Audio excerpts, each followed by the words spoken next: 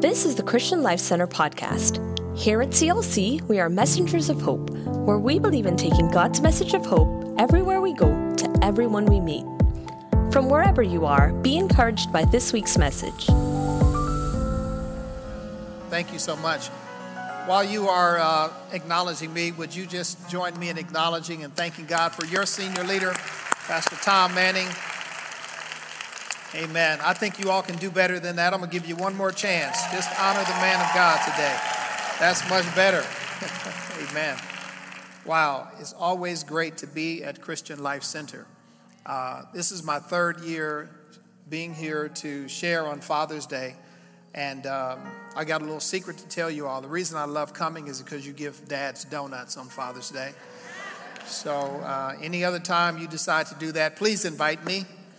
And I might just stake around for another week or two and take advantage of the barbecue ribs that you're going to have. I encourage all of the brothers and fathers to let's band together. We need one another. And I joined with Pastor Tom and also saying Happy Father's Day to all of you dads. And I myself am a father. I have a 36-year-old son. I know I don't look that old. Black don't crack. Amen. But I do have a 36-year-old son. I call him my rib tip. I got one rib tip. I got one rib, one wife, right? Adam had a wife. She came from his side. God took a rib and made a woman. So I got one rib tip, and one granddaughter. I don't know what we'll call her yet. Maybe a slice of bacon. But so glad to be with you all today. I have a word from the Lord that I want to share with you, particularly to the fathers and to the men today. And it's a word that really will call all of us to a greater transparency, humility, and vibrancy in our walk with the Lord. If you have your Bibles, join me in the New Testament, first letter of Peter, 1 Peter chapter 1. Peter says, I, Peter, an apostle of Jesus Christ, to God's elect, exiles scattered throughout the provinces of Pontus, Galatia, Cappadocia, Asia, Bithynia, who have been chosen according to the foreknowledge of God the Father, through the sanctifying work of the Spirit, to be obedient to Jesus Christ and sprinkled with his blood. Grace and peace be yours in abundance. Peter makes no mistake that he's the author. There were times in Peter's life and ministry when he wanted his identity to be kept secret, particularly when he was being challenged and identified as one of the disciples of Jesus. But right now, as Peter writes, he clearly and boldly declares, I, Peter, am writing to you. He's writing to people that he calls exiles. They were foreigners. In other words, they were Jewish Christians who had been scattered abroad as a result of suffering and persecution to various regions other than their homeland. They were throughout the regions of Asia Minor. These are believers that were part of the diaspora. The word diaspora means a dispersed group of people that are no longer living in their homeland, but now they have been forced to live abroad in some other place. My own parents were part of that. My parents grew up in the South. My dad was born in Georgia.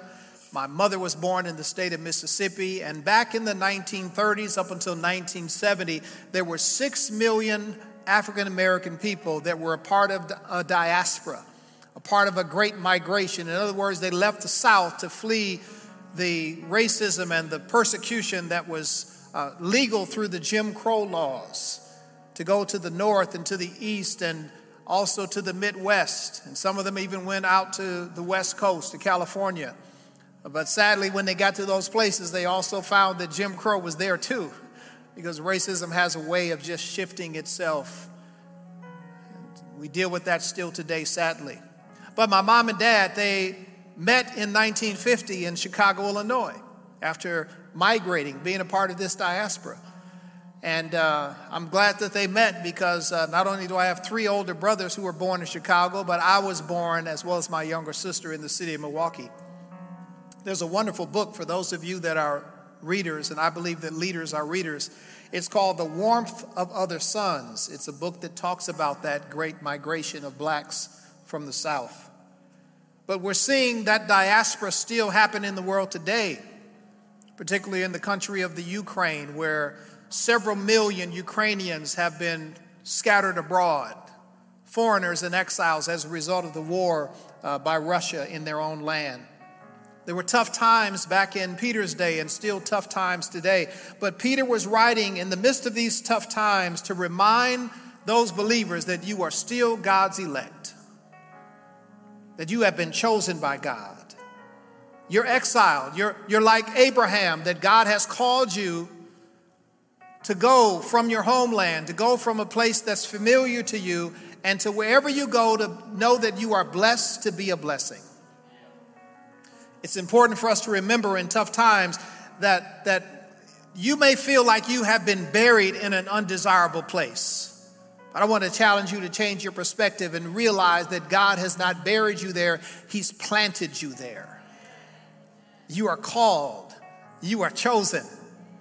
You have a divine purpose for your life, and persecution doesn't cancel that. Peter writes in the 2nd chapter of 1 Peter, again, reiterating our purpose, he says, you are a chosen people, a royal priesthood, a holy nation, God's special possession.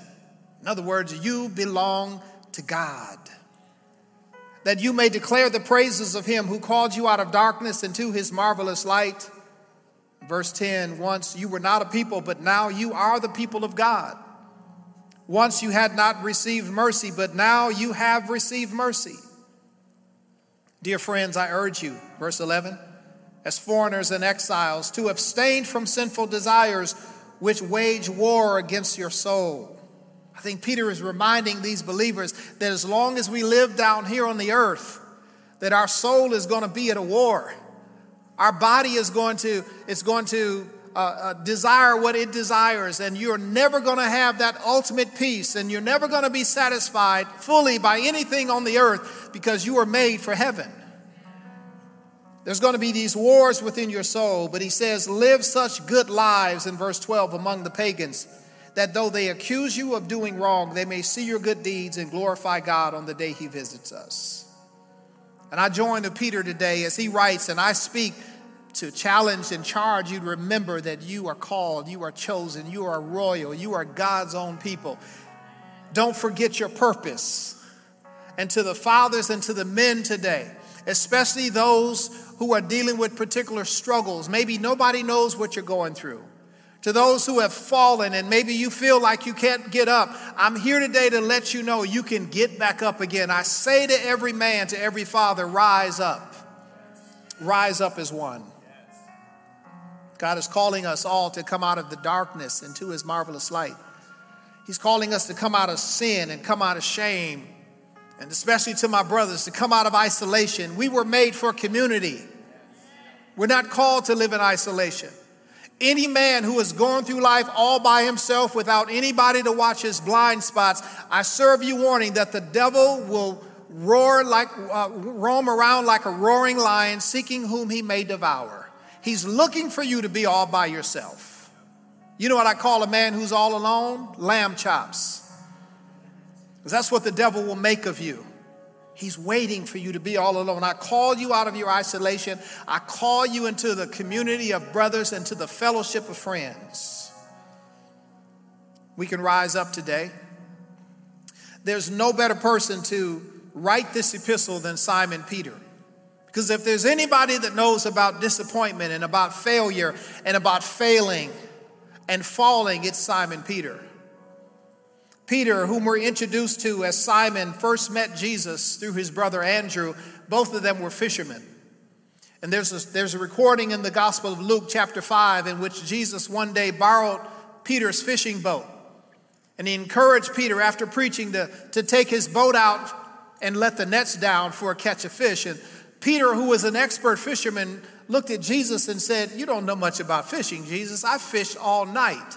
We've toiled all night. The fish aren't biting. There is nothing going on out there. And Jesus said, well, just do it for me once. Peter said, nevertheless, at your word, we'll do it. We'll drop down the net. The Lord wanted him to drop down nets, plural. He dropped down the net. And when he dropped down his net, it was full of fish, so much that he had to borrow somebody else's boat to pull all the fish in. And when he got all the fish in, he realized that he was not just dealing with an ordinary man in Jesus.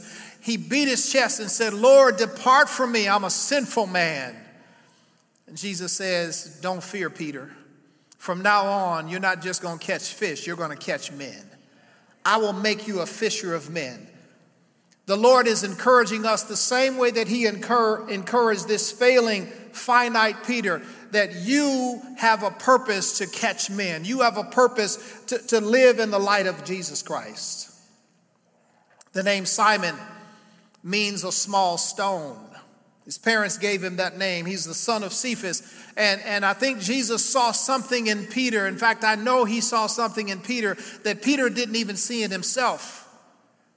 He was called a small stone, but one day he got a revelation of who Jesus was in Matthew chapter 16 when Jesus said, who do men say that I am? Some say you're Jeremiah, some say you're Elijah, but he said, who do you say that I am? And this failing, finite Peter, who's always putting his foot in his mouth, he got it right this time. He said, you're the Christ, the Son of the living God. Jesus said, blessed are you, Simon, son of Jonah. But I call you Peter.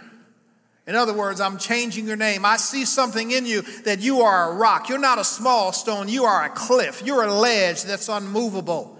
And upon this rock, I'll build my church. Now, that's a good start for Peter, but it didn't begin that way.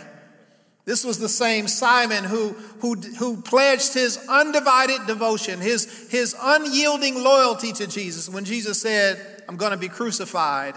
And when the Son of Man is arrested, every one of you is going to run and flee and act like you don't know me. Peter stood up and said, Lord, these 11 don't love you as much as I do. They may run and flee, but I'll never flee from you. And Jesus reminded him, even though he had changed his name to Peter, he went back and called him Simon. Simon, Simon. Satan has already asked permission that he might sift you like wheat, but I have already prayed for you, that after you fall, that you get back up and that you return to be an encouragement and strengthen your brothers. I think we all can relate to Simon. We've all messed up. Come on, we've all had those Peter moments. But God is saying, in spite of your struggle, in spite of your failing, in spite of your falling, you can get back up and you can rise again. That reminds me of the song that was very popular several years ago that was sung by Donnie McClurkin. I love the song, We Fall Down. Anybody remember that song? I love the song, and I for many years I didn't understand why the Christian community rejected the song. And I think it's because the lyrics challenged many believers. He said in the song that a saint is just a sinner who fell down and got back up. And the Christian community struggled, particularly Christian radio stations. Many of them refused to play that song on the Christian radio. But the secular world, the secular radio stations, they ran and grasped that song and began playing. It was played on more secular stations than it was on Christian stations. And I think the reason is because we as Christians, we struggle with disappointment. We struggle to name and confess and identify our own human weakness and frailty. We're more comfortable, and I think we love to be a happy, clappy people. We just love praising the Lord. You ask somebody how they're doing, and I'm blessed by the best, too blessed to be stressed. On my way to heaven. I don't want to be around people like that. I want to be around some real people. When I ask you how you're doing, you say, you know what? I'm this close to laying hands on this brother right here. And I'm not talking about holy hands. We're uncomfortable with failing.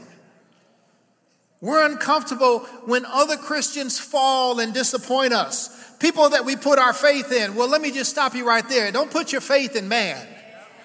Put your faith in God, because we are all human beings who are frail and fickle. Yes, we're made in the image of God, but I'm not ashamed to say that I'm a saint, a sinner who fell down but got back up. I'm not ashamed to identify the fact that I've been saved by the grace of God. We're uncomfortable with frailty and disappointment. But the reality is this, that whether you're a Christian or not, life is hard. Thank God that you've got Jesus on your side and in your heart as you're going through life, because life doesn't discriminate. Come on, death comes to all of us.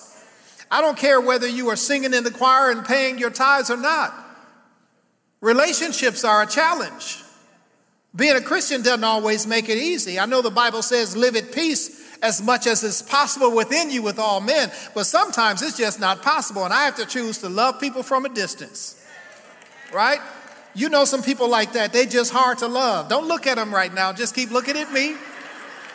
Some people are just hard to love. You just got to, God bless you over there, baby. Bless you, bless you.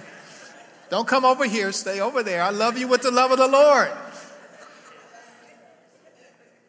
The reality is that Christians get divorced too and still love Jesus.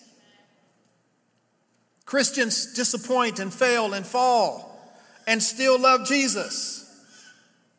David was an adulterer. I'm so glad that God didn't hide the fact of David's failing. Moses was a murderer. Noah got drunk. He planted his vineyard and he enjoyed it too. Rahab was a harlot. Let me tell you what that means. She was a prostitute. Solomon was probably a sex addict. Come on, any man that got 700 wives and 300 concubines. The truth is, a saint is a sinner who fell down and got back up. We all fall down. We can get back up again. And Solomon, and even his failings, he wrote in Proverbs 24:6, for though the righteous fall 7 times, they rise again. But the wicked stumble when calamity strikes. Church, we have to embrace the fact that we are all saved by grace. Isn't that what Ephesians 2:8 tells us? It's not of works. It's not based on what you did. It's not based on anything that you deserve. You don't earn it. You are a recipient of grace. We are saved by grace. We are kept by grace. And we have to live every day by the grace of God. Sometimes as believers, I think we reject grace. And we often want to be saved by grace, but we don't want to extend the same grace to our brothers and sisters who fall.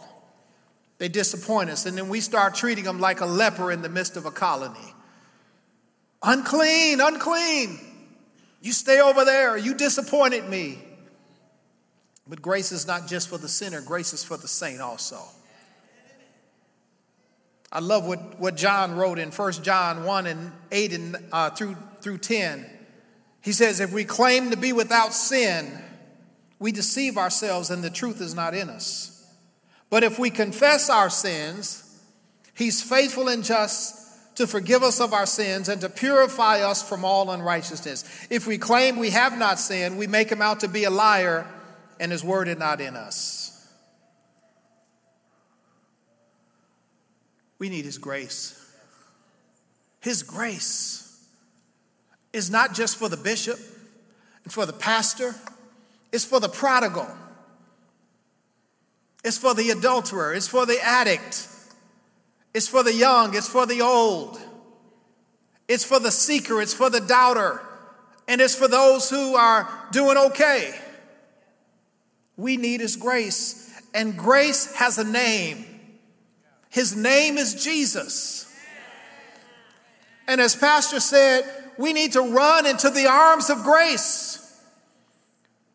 The father in the Luke chapter 15, in the parable, he ran towards his son.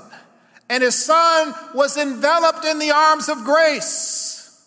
It's a picture of the Father, God, to us. Grace will look for you. Grace will rescue you when he finds you. Whether it has to find you in a pig pen like the prodigal son, or it has to find you in a prison cell, or it has to find you on your deathbed in a hospital. Come on, some folks pray the loudest when they're in a hospital. Lord, if you just save me and heal me, I'll live for you. He can find you in a bowling alley. He can find you in a back alley. But when grace finds you, he will rescue you. I remember one of the brothers in my church, he just recently passed away earlier this year of COVID. But about 12 years ago, his wife called me on the phone and said, Michael has been gone for 4 days, and I think I know where he is. Michael struggled in his Christian walk with crack, with cocaine. Said, I think I know where he is. He took his last check. He didn't come home, but I think you can find him over at such and such street. There's a house right on the corner next to the alley. I showed up at the door, not alone. I had 3 brothers with me. Come on now, somebody. Come on, even Daniel realized you need Shadrach, Meshach, and a bad Negro with you if you're going to go into a fiery furnace, right? I had 3 brothers standing with me, and I knocked on the door of the crack house. And the drug dealer came out. He had his gun on his hip, and he looked at me, and he looked at the 3 brothers, and he might have saw some angels behind them. He said, wait a minute, I know who you want. Closed the door, and the next thing I know, Michael came coming out. Grace will find you even if you're in the crack house. Grace has a name, and his name is Jesus. Grace is the opposite of religion. Grace begins with done. Jesus did it. It's done. You don't have to do anything. You're saved by grace through faith. All I have to do is demonstrate my faith, confess my sins. That's grace. But religion begins with, no, you got to do something. You got to show me some signs that you're really saved. And then I'll accept you, and then maybe God will accept you. Grace reveals and embraces humility and humanity. The Bible tells us that God gives his grace to the humble, but he resists the proud. Grace embraces humility and humanity, but religion encourages hypocrisy and hiding. The tragedy that the church is supposed to be a Holy Ghost hospital where you come in to meet the great physician, the healer, Jehovah Rapha. But you might come in on the maternity room. You might come in through emergency. You might come in through the psych ward or the aorta clinic or whatever the reason you come into the hospital. God's house is to be a Holy Ghost hospital that embraces all of us. Religion encourages hypocrisy, encourages you to hide your sins. People may not like me. They may not love me. They might not accept me if they know how I really am. And we end up living like hypocrites. And the word hypocrite really means a play actor. If Hollywood ever runs out of actors, all they got to do is come to Christian Life Center. They can find some hypocrites in here, Pastor Tom. I'm sure they'll find a few. God doesn't want you to act. He wants you to confess. Come clean with him. He knows that we're all finite and fickle. Religion offends and defends, but grace lovingly will offend your heart to reveal will offend your mind to reveal what's in your heart. What do I mean by religion offending? Well, see, religion builds fences, and then it creates offense, and then it defends our fences. The religious part is why we have so many denominations. We want to know, which side are you on? What do you believe? Are you on that side of the fence or on this side of the fence? And then we get offended when people don't match up with our doctrine and with our traditions. And then we defend our traditions. And Jesus rebuked the disciples in Matthew chapter 8 because they made the traditions of men higher than the law of God. But grace will offend you lovingly. It will offend your mind. It will challenge your mind with the truth of the Word of God to reveal what's in your heart. And every time God offends you, he's not condemning you. He's certainly not condoning your sin, but he's convicting you so that you can confess it and so he can cleanse it and so you can walk in fellowship and walk in the light, come out of darkness and live in this marvelous light, because there's a purpose for your life. You have been called, you have been chosen, and you have been sent to be a blessing. The tragedy is that the world, the unchurched culture, rejects truth but misunderstands grace. The opposite side of that is that the church rejects grace and misunderstands truth. What do I mean by that? Well, the world, the unchurched culture, rejects truth. In other words, in the words of Maverick City Music, I remember when wrong was wrong. I remember when sin was sin, right? I remember when left was left and people had respect and mama said no. And then she followed and said, I meant exactly what I said because I told you so. But now we don't know what truth is anymore. We don't know right from wrong, and the lines have become so blurred.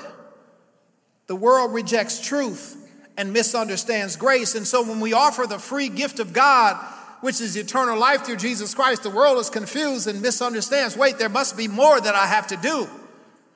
And people often say, I'll come to the Lord after I do this and I get this out of my life. You're misunderstanding grace.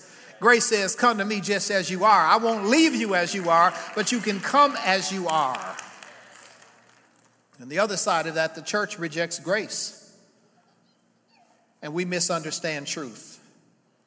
What I mean by rejecting and misunderstanding, we have to understand that grace is not cheap. Grace is not a license to sin. Grace encourages your honesty.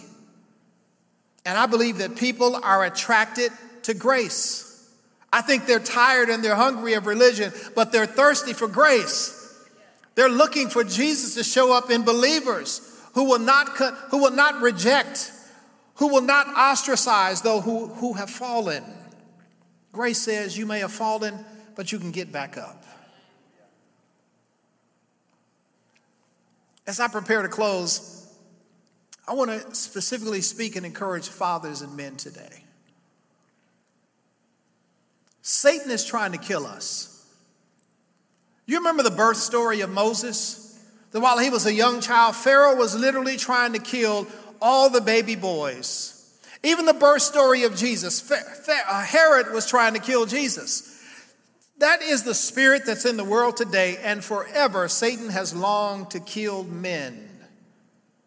He's trying to kill you while you're still a kid before the king inside of you can emerge.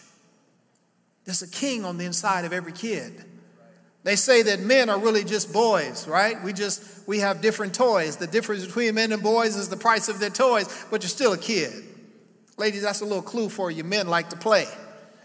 I'm talking about good playing, though. But the devil is trying to kill the king while you're still a kid. That's why men need kingmakers. We need women who are around us, who will be wailing women, who will watch for our souls, who will anoint our heads while we're sleeping, who will call those things which be not as though they were. Women who will speak life into their men. That's what Proverbs 14 says. It says that a wise woman builds her house, but the foolish woman tears it down with her own hands. This is a woman who knows how to speak life into her man. This is a woman that when he gets a job and he brings his first check home and he gives it to the wife and she looks at it and she wants to say, is that all? Instead, she says, what a man, what a man, what a mighty good man I have. This is the kind of woman that when he attempts to bless you and bring you breakfast in bed, that you push the eggshells to the side that's in the scrambled eggs and you eat them anyhow. You say, thank you, baby, this is the best breakfast I ever had. This is the kind of woman that when the husband tries to fix the leaky faucet and it gets worse, as you said, honey, I always wanted a spa in the house anyway. Now we got one. Bless the Lord. And then without him knowing it, you hire a plumber while he's at that job. Satan is trying to steal, kill, and destroy men. He's really not trying to kill women. He's trying to wound women. Because he knows that if he can wound a woman, she'll carry that wound through life. And it'll affect every relationship she has with her children and with the man that God might send into her life. He's trying to distract children. And men, you have to know that God has created you with a purpose. And Satan is trying to destroy and distract you from your purpose. He's the master of temptation. That's why in 1 Peter 2:11, Peter reminds and he warns these Exiles, he says, I urge you as foreigners and exiles to abstain from sinful desires which wage war against your soul. As long as we are in this realm of the world, of the earth, we are supernatural creatures having a natural experience. Nothing in the natural will ultimately ever satisfy us. We were born for heaven. Now, there are things that you might get temporary pleasure. That's what I love about Hebrews 11. It says that Moses, although he refused to be called a son of Pharaoh's daughter, but instead chose to rather suffer affliction with the people of God than enjoy the pleasures of sin for a season. Anything down here might be pleasurable, but it's just for a season. It will never last forever. Peter is urging us to abstain from sinful desires. Satan is a master of temptation. He knows what you like. Can I just be honest with you all? I'm 62 years young. I've been married for 37 years, but I still notice beautiful women. And even when I walked into the sanctuary today, I said, yep, she fine. Yep, she fine. Yep, she's beautiful. You know who you are. He was talking about me. He was talking about me. Probably was. Can I just be real with you? I'm not blind and I'm not dead. That doesn't mean that I'm lusting after you. It just means that God gave me eyes to see. He made me a man, and men are attracted by sight. Now, what you do with your attraction, that's where temptation comes in. We never graduate from temptation. There's a story I love to tell of a young man who had given his life to the Lord, and he was probably part of the Vibe ministry. He was one of them young adults, and you know, when you're in that age, your hormones are morning all the time. And he came into the church and he said, I really want to live sanctified and for the Lord, and I don't want to give in to lust. And so he looked for an older man that he could ask wisdom from. And he found an old deacon in the back of the church. And he walked up to him and said, Deacon, I need your help. I need you to tell me, man, how old do you have to be before temptation isn't a problem? The old deacon said, son, you're going to have to ask somebody older than me. And what he was telling the young man is, you never graduate from temptation. But it's also true that you cannot stop the bird from flying over your head, but you can stop it from building a nest in your hair. Temptation may knock on your door, but you don't have to answer the door.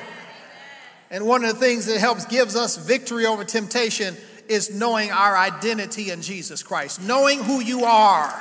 Knowing that you are called, knowing that you are chosen, knowing that you are a royal priesthood, knowing that you are God's own special people, and knowing that he has called you out of darkness into his marvelous light.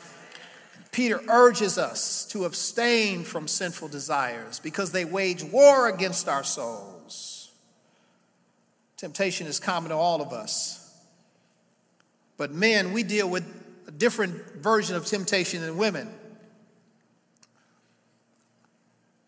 Men deal with three particular temptations. And women, you can relate to these, but not in the form of temptation. Because every 3 or 4 weeks, women, your body goes through a cycle. Your body experiences menstruation, and it's called PMS. That's a physical reality for women. But men deal with a spiritual reality that I call PMS. And our temptations come in the form of power, money, and sex. Power is something that God has naturally gifted us to walk in. He gave us a dominion mandate to rule the earth, to subdue it. And power is good, but when power is not submitted to the authority of Jesus Christ, then that power becomes painful to the women and the children in our lives. God gave you power, men, but you're supposed to use it to be the prophet and to be the priest and be the provider and be the protector of your family, not to be the abuser. A man who doesn't know his purpose is bound to abuse him. Power is good. Money is good. God gave us money. Hallelujah. How many of you are glad God gave us money? I can handle a little bit more, Lord. Just trust me. Amen. I think I got a millionaire anointing on me. Nothing wrong with money. But when you start loving money, now you've put money in a position that is only reserved for God. God-given desire. He gave us sex. And sex is a good thing. Hallelujah. Bless the Lord. Thank you, Jesus. Oh, glory. Hallelujah. I'm telling you, I'm going to be real with you this morning. God-given desires. God-given needs and urges. And sex is God created. God made Adam and Eve. And the Bible says they were naked and not ashamed. And when Adam saw his wife, he said, my God, thou shalt be called womb man, a man with a womb, woman. Sex is good. And sex is like the fire. And marriage is the fireplace. One man, biological, one woman, biological, in one matrimony is the fireplace that you put sex in. If you take the fire out of the fireplace, you're going to burn the house down. You might even burn the whole village down, burn the whole church down. God gave us these desires. And what temptation comes along and says, will you satisfy these natural God-given needs and these God-given desires in an ungodly way? Will you do it out of the prescribed method of God, out of the bounds of Scripture, out of morality, out of legality? That's what temptation says. Will you fulfill a God-given need in an ungodly way? That's why Jesus was tempted the way he was in Matthew chapter 4. After he was hungry, the tempter came to him and said, if you are the Son of God, turn these stones into bread. A God-given desire, hunger, food. But will you fulfill that desire outside of the Father's time? Instead of going through the cross, go ahead and exalt yourself and just become the Messiah right now. Well, Jesus says, no, get behind me, Satan. It is written. I urge you as foreigners and exiles, abstain from sinful desires which wage war against your soul. These are the words of Simon Peter, a man who fell and got back up. After denying Jesus 3 times, Jesus' grace found him on the beach.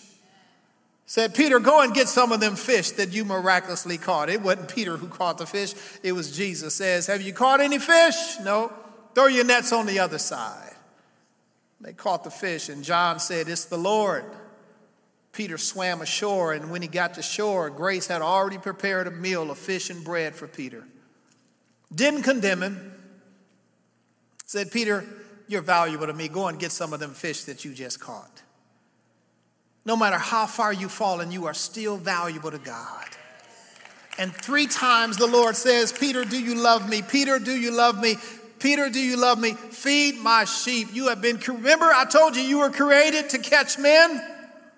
But you've gone back to fishing because you thought it was all over for you.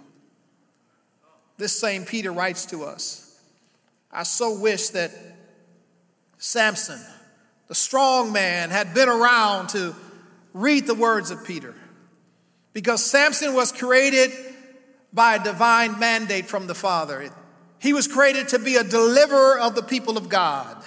He was created with a vision and a purpose. He was chosen even before he was even born. When his parents were parentless, the Lord himself came down and told Manoah and his wife, you're going to have a son, and he's going to be a deliverer. He's going to be a judge, but he is also going to be a Nazirite, which means that he is going to be separated from his birth. His hair is to never be cut. He is never to touch a dead body. He can't even go to the funeral. He is never to drink any wine. In fact, don't even let him eat grapes or raisins, because that's a compromise that might lead to the wine. And throughout his life, Samson, like Elijah and like John the Baptist, lived in this Nazirite state of consecration to the Lord. But the enemy wants to kill men, because if he can kill the men, he can wound the women, and he can destroy the children. Dr. Mike Murdock, the founder of the Wisdom Center, says that we must have a chosen focus.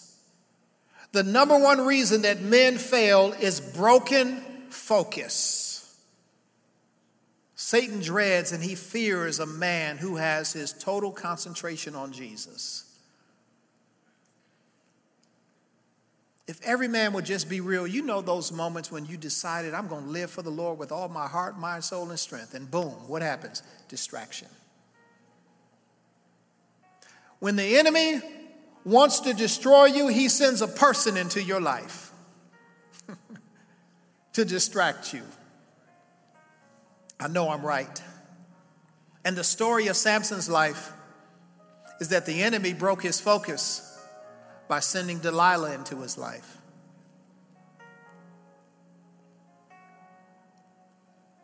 And in Judges chapter 16 in verse 5, the Philistines came to Delilah and said, if you can find out the secret of his strength, each one of us will give you 1,100 pieces of silver.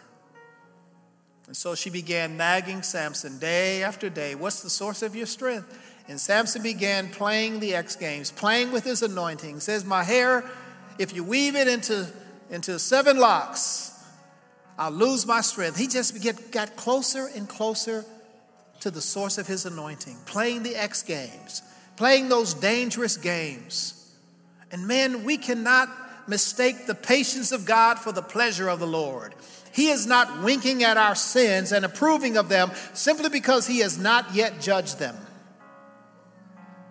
3 times Samson begins to play this game until finally he tells Delilah the source of his strength, that his hair has never been cut. She tells the man, come back a 3rd time. I know that he's finally given me the secret of his strength. And she woos Samson to sleep on her lap. And while he's sleeping on her lap, this is a revelation for somebody. Some man has his head in the wrong place. She calls for a young man and he cuts Samson's hair off. Samson rises up in defense when the Philistines come out, but he does not realize that the Lord has left him. You can read this in Judges 16. The Lord has left him. And they capture Samson and they do 3 things. They bind him, they blind him, and then he begins to grind in the prison. You were not created for any of those. You were not created for the shackles of sin. You were created for the freedom of Jesus Christ. You were not created for darkness of the prison. You were created to live in the light, the marvelous light of Jesus Christ. You were created to live with a vision, but they take Samson's vision away. But I love what verse 22 says. That while Samson was in the prison, his hair began to grow back. I believe there's some men that your hair is beginning to grow again today. Some fathers, your hair is beginning to grow. You might struggle with something. You might have fallen. But God says, like Donnie McClurkin, you can get back up again.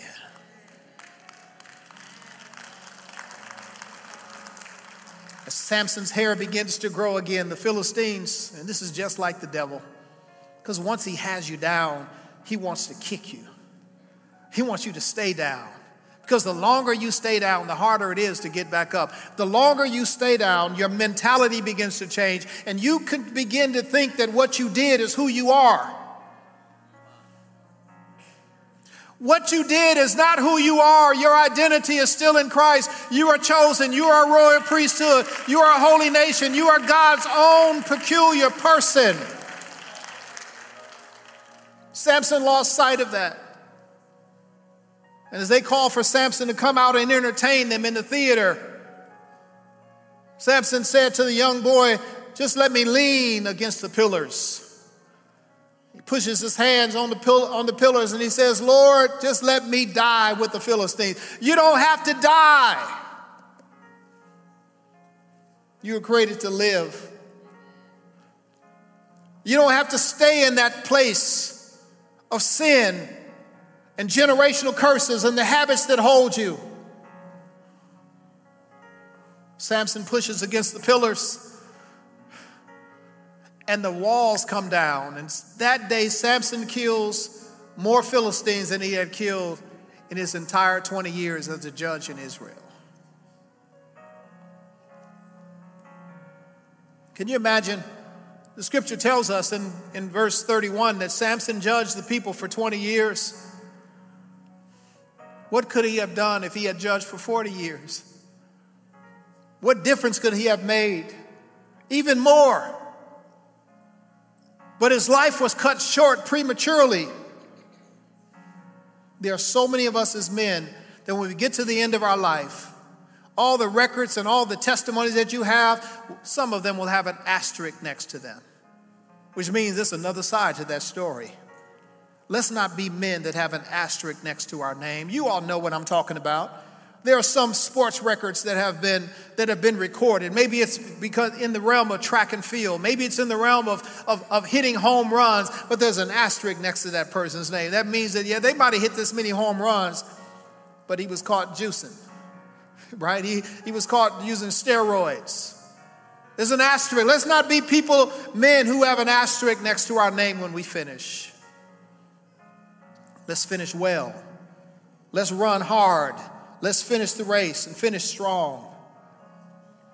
The last thing I want to share with you as I close is found in the last verse of Judges 16. After Samson dies, there's this tragic verse that says, "Then his brothers and all his father's family came down and carried him back and buried him." This is the first time that we read about Samson having brothers. In those 3 chapters of Samson's birth and Samson's life, this is the only time that Samson's brothers are associated with him. And it's tragic because it says that Samson preferred the company of fools more than the fellowship of his brothers. These brothers were robbed of the privilege of lifting Samson on their shoulders and giving him a victory parade through the streets while he was alive. Now they're called after his death, and instead of a victory parade, there's a funeral procession. Men, don't wait until you're going down for your brothers to reach out. You were made for community. You were made to be with a band of brothers. And I believe that God is calling you today out of the darkness into his marvelous light. I want to ask every man, every father to stand today. I want to ask you to stand right now. And men, let's come out of darkness. Let's come out of shame. Let's come out of isolation. Let's come out of sin. And let's come around this altar right now. Let's take a bold step. No matter what you're struggling with, come on, just begin to come right now. No matter what you're struggling with, no matter what your past is, there's no shame, there's no guilt, there's no condemnation. Romans 6 tells us that grace is not a license to sin, but Romans 8 says there's no condemnation to those who are in Christ Jesus. Come on, we need some kingmakers. Women, applaud these men. Shout glory for these men. Come on, let's encourage these men. Release a praise to the Lord for the men that are here. Some of you are seeing the men as small stones, but God is seeing them as Peters. He's seeing them as rocks. He's seeing them as cliffs. He's seeing greatness in you today, men. You might not even see it in yourself, but God sees it. God sees it. I want you to lift your hands right now. I'm going to pray for you, and then I'm going to ask Pastor Tom to come and give you further instructions and further prayer. Father, come on, lift your hands to the Lord. God, we come to you today as men. We take heed to the warnings of Peter and the warning to the life of Samson, God. That we know that there is a purpose and a call for our life, that we have been chosen. And Lord, we choose today to run into the arms of grace.